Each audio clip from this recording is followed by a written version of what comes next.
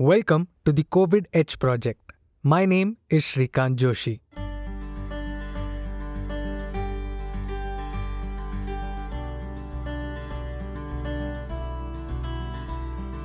The COVID Edge project is a podcast that began as the COVID Happiness project in the early days of the pandemic. It was paused due to anxiety and lethargy on my part, but was resurrected exactly a month ago with a segment called #BS Detector, thanks to Dr. Bhushan Shukla's unconditional support. I am Dr. Bhushan Shukla. I am a child and adolescent psychiatrist. I live and practice in Pune. #BS Detector, in case you're new, is a segment in which we ask the good doctor to bust commonly held myths about mental health and mental illness. Each episode focuses on a specific myth and is usually under 10 minutes. The idea is A, you can listen to these episodes during a coffee break, and B, you can share a specific episode when you come across a particular myth.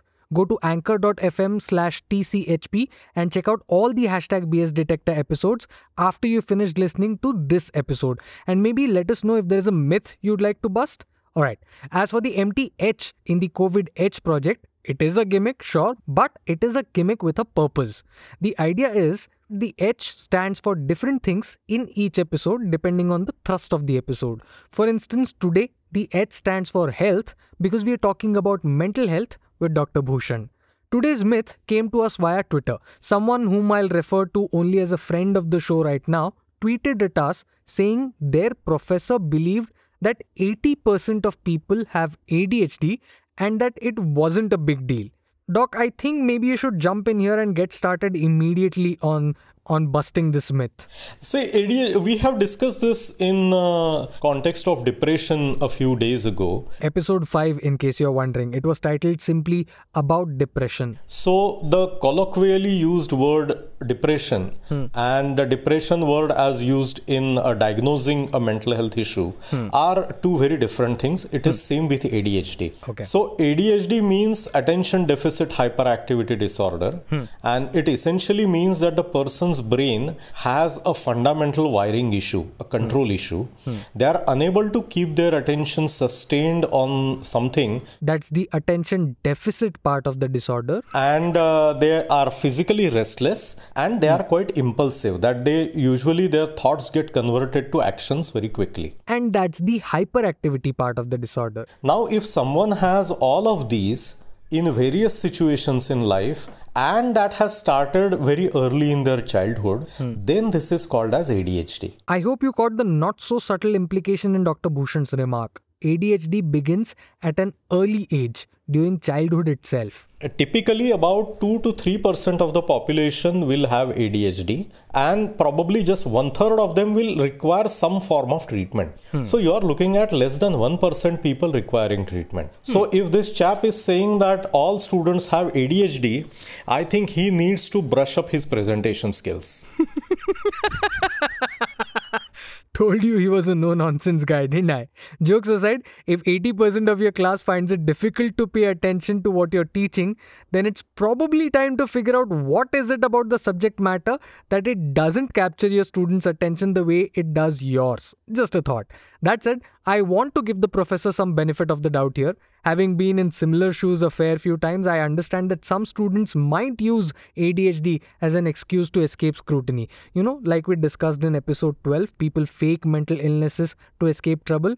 How should this professor differentiate between ADHD and typical teenage problems such as lack of focus or teenage angst or simply forgetfulness? Doc? Attention has various barriers. If something is of intense interest to you, you are going to pay attention. Even ADHD, people diagnosed with ADHD are able to pay attention to very high energy, high interest or high activity kind of things like, say, fast video games. I believe this is also called a hyper-focus state. People with ADHD are seen to have sustained attention for tasks that they find interesting or rewarding. So it is a bit like you have an injured leg. It may be just a little bit of injury. It could be your sprained ankle or it could be your leg cut off from your knee. All three are leg injuries but of different severity. Same with attention. So some people will be able to keep their attention no matter how boring and repetitive the topic is. Some people will have their attention drifting with the increasing amount of boredom, and some people will be able to maintain attention only if the topic is intensely interesting.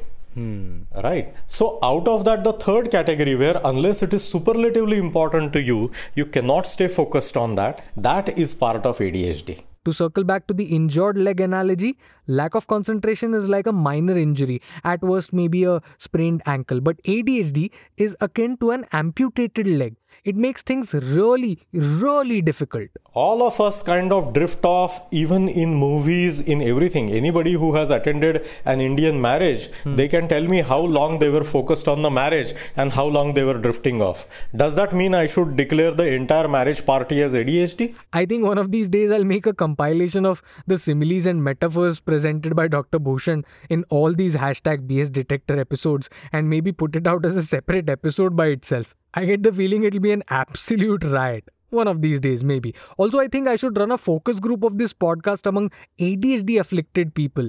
If our episodes can sustain their interest till the end, then I can safely assume that we, that is me and the doc, are doing a pretty decent job. In fact, if you're someone with ADHD and you're listening to me saying these words right now, then please tell us what you think of the episode and the show overall. Your word genuinely means a lot to us. Absolutely, and keep sending those myths to us. Yes. And we will answer them as well. So, let's quickly sum up what the doc has explained in this episode, shall we?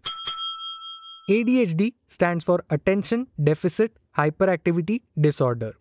It is characterized by an inability to focus on tasks and impulse control issues and typically begins in early childhood.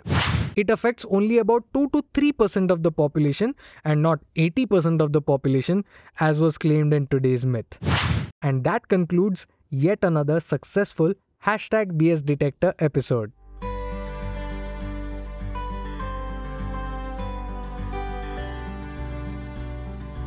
So if you have any myths or doubts or queries or questions or simply anything that you'd like the doctor to clarify for you, reach out to us on Twitter or email. My Twitter handle is @SHRIKANT and doc is @DOCBHOOSHAN, Doc Bhushan.